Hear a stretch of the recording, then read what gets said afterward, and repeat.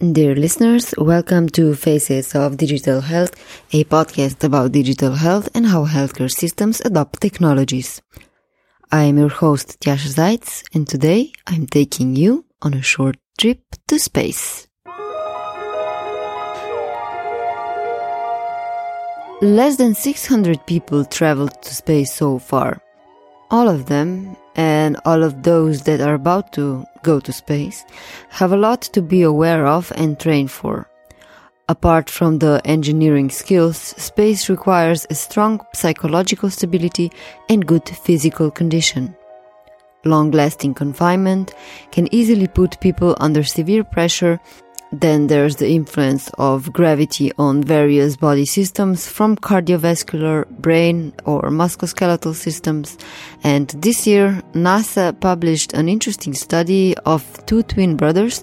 One traveled to space while the other one stayed on Earth, and the researchers monitored both and compared what changes happened to the twin who traveled in space. I talked about all this with Ilaria Sinelli, a biomedical engineer with a PhD in neural engineering. While she's not an astronaut, at least not yet, she's very passionate about space and has completed the Space Studies program of the International Space University in the Netherlands. She is an associate fellow of the Aerospace Medical Association, president-elect of the Aerospace Human Factor Association, and member-at-large of the Life Science and Biomedical Engineering branch. We spoke briefly at the ExpoMed conference in the beginning of October in Berlin. In the following discussion, she explained why is space medicine so important for more than just those currently interested in space travel, which, by the way, is coming close to be available to the wider public. Ilaria also talked about what happens to the human body in space and what are analog missions analyzing human behavior and health in extreme environments on Earth as a preparation for space exploration. Enjoy the conversation, and if you're new to the show, visit our website www.facesofdigitalhealth.com to learn more about the show, past episodes and more. Now, to space. Ilaria, there are various specifics space has, gravity being the most known of them to the public. So what exactly is space medicine and factors affecting the human body? It includes many things. So how you preserve human health in space, and includes physical health and mental health. And then what are the medical condition that may rise because of the lack of gravity? What kind of influences are we talking about specifically? So there's an effect on muscles, there's an effect on bones. Yeah, there are many different effects. Actually, each system of the body reacts in different times. So it might take like 6 months for all the body to kind of readapt. However, the bone demineralization is a process that cannot be stopped because bones react with the gravity force. And if you remove the gravity bones, then you have demineralization. So the bone reduces its thickness and you lose minerals. For example, the neurovestibular system can adapt in a few days. So one of the symptoms that you have when you enter in space, you feel dizzy. A few astronauts throw up. It's like going on a trip on a mountain in a car. It's the same things. But there are solutions, of course, to that. And there are others, a system that take more time, longer time, like the cardiovascular system. And there are other symptoms, for example, headache. Headache may result in an increase in the intracranial pressure. And there are very recent studies that open up a huge world for space medicine to discover how the relation of the blood pressure, increase in intracranial pressure may be related to other systems as well, like the neurovestibular system. You said before the body adapts. So the body actually adapts in space? Yeah, but the body can adapt. So we are in a way flexible and we can adapt. The majority of the processes that have been identified are called pathological processes, which is mean they are part of the aging processes. This is how we recognize that. However, I'm very positive, and I think that if we can have control on the adaptation, on the human body adaptation, we might end up actually, speeding up the cure of diseases. Up to now, we can consider only astronaut population, which is a very particular population. But if we use the lack of gravity for curing diseases and initiate the process of, it would be like a new hospital, a totally new hospital up there.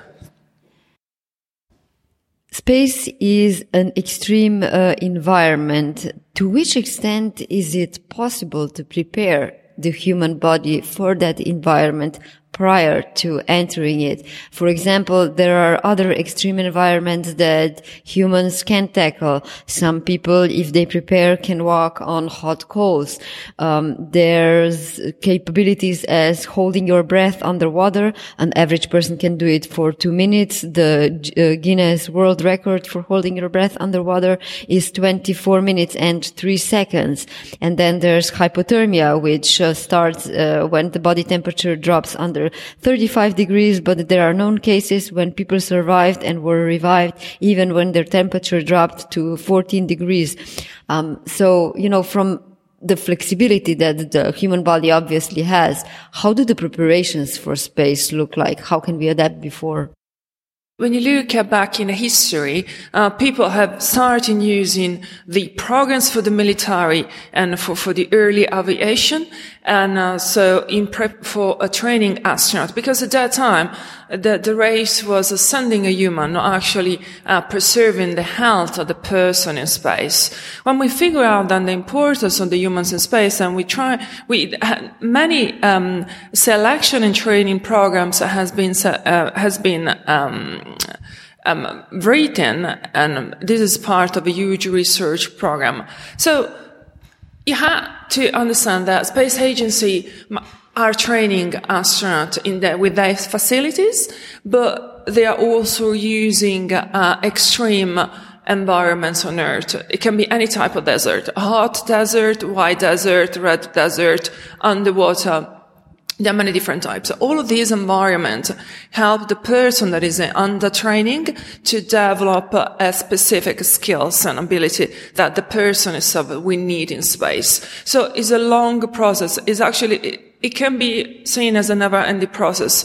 But the most important lesson, at least that I got from my personal experience, try again. Because what you find out is that all of these experiences will push your body to reach such a performance, because it's part of surviving. So if you face a life-threatening event, then you have to learn how to react. And the very next times you're going to be even better and even better, but you have to repeat that. So it's not easy for the mind to face such challenges, but it twists the mind and it triggered the mind to a specific focus. So it is true that training is a huge part, but beside that, it's important even the mindset and the focus, because when you're going to be alone in space, you are there with a crew of 3, 4, it depends on the mission, but the difference at the end of the day is the mindset and the focus. So keep the mind clear and understanding that safety comes first, the first day of the mission or the last day of the mission. Trainings that are done on Earth, not in space, are called analog missions. So these are testings to prepare astronauts for missions. You actually went on quite a few of these analog missions. Can you tell me a little bit more about that? How did those experiences look like? Who can actually do that? And what can we test in analog missions? An analog astronaut is a civilian, is a person that it's willing to get into a mission for testing part of a space mission complexity. So the setting and the structure of this type of missions are very wide. Embrace a very wide range. So you might end up seeing very simple exercises, training exercises, or very difficult mission. They are in the desert, for example, in Antarctica and so on and so forth, or months or years. So I call it a wild jungle, and the reason is because there are not really strict regulation. So my contribution is that I start as an individual. And I started because I wish for myself, for my future, to become an astronaut in the future. And I felt like, well, in the meantime, I want to experience on myself and taking so many lessons learned in order to bring and to increase the quality of my research in this sector, to see how it's going to be the long-term implication of what we are researching nowadays. And then I started running mission as commander. And for the majority of the time that happen, and it is fun. You see how it can be different, how different can be leadership position, and how hard it is, because priority is the crew, safety first, and then the mission objectives and sciences and everything. Anyone really can be part of that. It is important to keep in mind that safety can be very diverse. It depends on the country where the analog facility is based on, and on the regulation itself. So I wish to all of the others that are willing to take part of this journey to make sure that they're going to be in safe hands. So how long were the analog missions that you went? I've done about 7-8 analog missions. So the shortest one was 4 days, and the longest one was about 3 weeks. So it is important to say that it's not that short mission are easy. Actually, what happened in that short mission is that one person got panic attack. We got a SIRM. We lost food. There was, we got many issues for the environment, for the cold environment, all the battery drains. So we are kind of facing life-threatening events, even though in that 4 day. And then sometimes in a very long mission, nothing really happened. Everything is great. But it's depend on the management of the mission and on the leadership itself that it gives the first footprint to the start of the mission. To which extent can these analog missions be stopped because of an occurrence such as you described? So somebody really has a panic attack. So, because from a psychological perspective, the mental health issue is a big research topic in space health. And in space, you really are far away from any help. Whereas in the analog missions, you still know, that in theory you're close to civilization. Yeah, that's true. So, analog missions are very good for extracting data that belongs to neurocognitive performance, human behavior, and human factors. So, the person needs to be trained with time. So, for my mission, I need at least 6 months of training to make sure that the person really understands that there are dangers and that can have a real impact on the personal health and on the team itself, because you have to consider two entities, the single individual and the crew itself. Well, it's a slow way. You need to get adapted step by step. With beginners, it's hard because it's easy that beginners get scared.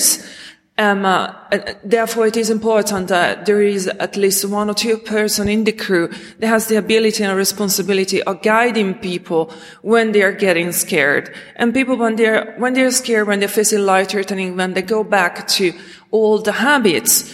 And, for example, habits can be drinking, can be calling people from home, or can be just escaping. All of those behaviors are normal, but it's important that the person react in a safe context.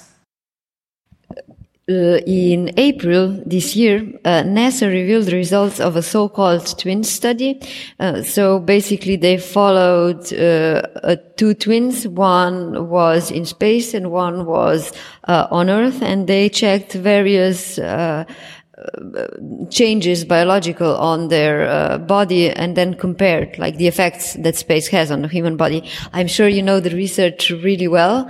Have you heard of it? Yes, I know. It's a fantastic paper. Actually, they have combined such a huge work in one paper only. And there are many results. The importance of space is that here this is a specific example where you had two individuals with a very similar genomic background, and they study the differences introduced by the lack of gravity. The important aspect of space is that everything then can be translated back to Earth. So we are sending people up there to see, to identify what is happening at larger scale, for example, in the behavior or in the tissue, but even at the level of the genome, of the DNA. And the reason is because we think, and I think personally, that space can be a solution for many diseases on Earth, and we actually know more. We actually can study more about the processes, the pathological processes that we have been identifying on Earth. What do you have in mind? What kind of diseases do you think could benefit from space health research? Well, for example, the brain undergoes adaptation. And the brain is a very fascinating part of the body because there you find that temperature, electricity, and mechanics goes in parallel and are united. When you remove gravity, the brain kind of reshapes itself and reshapes a specific part. For example, the part that is controlling the legs, instead of shrinking because the legs are not using space, it's increasing. So, if we find a way to control the adaptation of the brain, through that, we might be able to recontrol how we are moving arms, how we are feeling things, how we are moving our body in a gravity environment. To which patients would that help? I believe that could help many differently able people. It is important to say that up to now, astronauts are very healthy, and that people, they are so lucky to have a higher physical and mental performance compared to the average on Earth.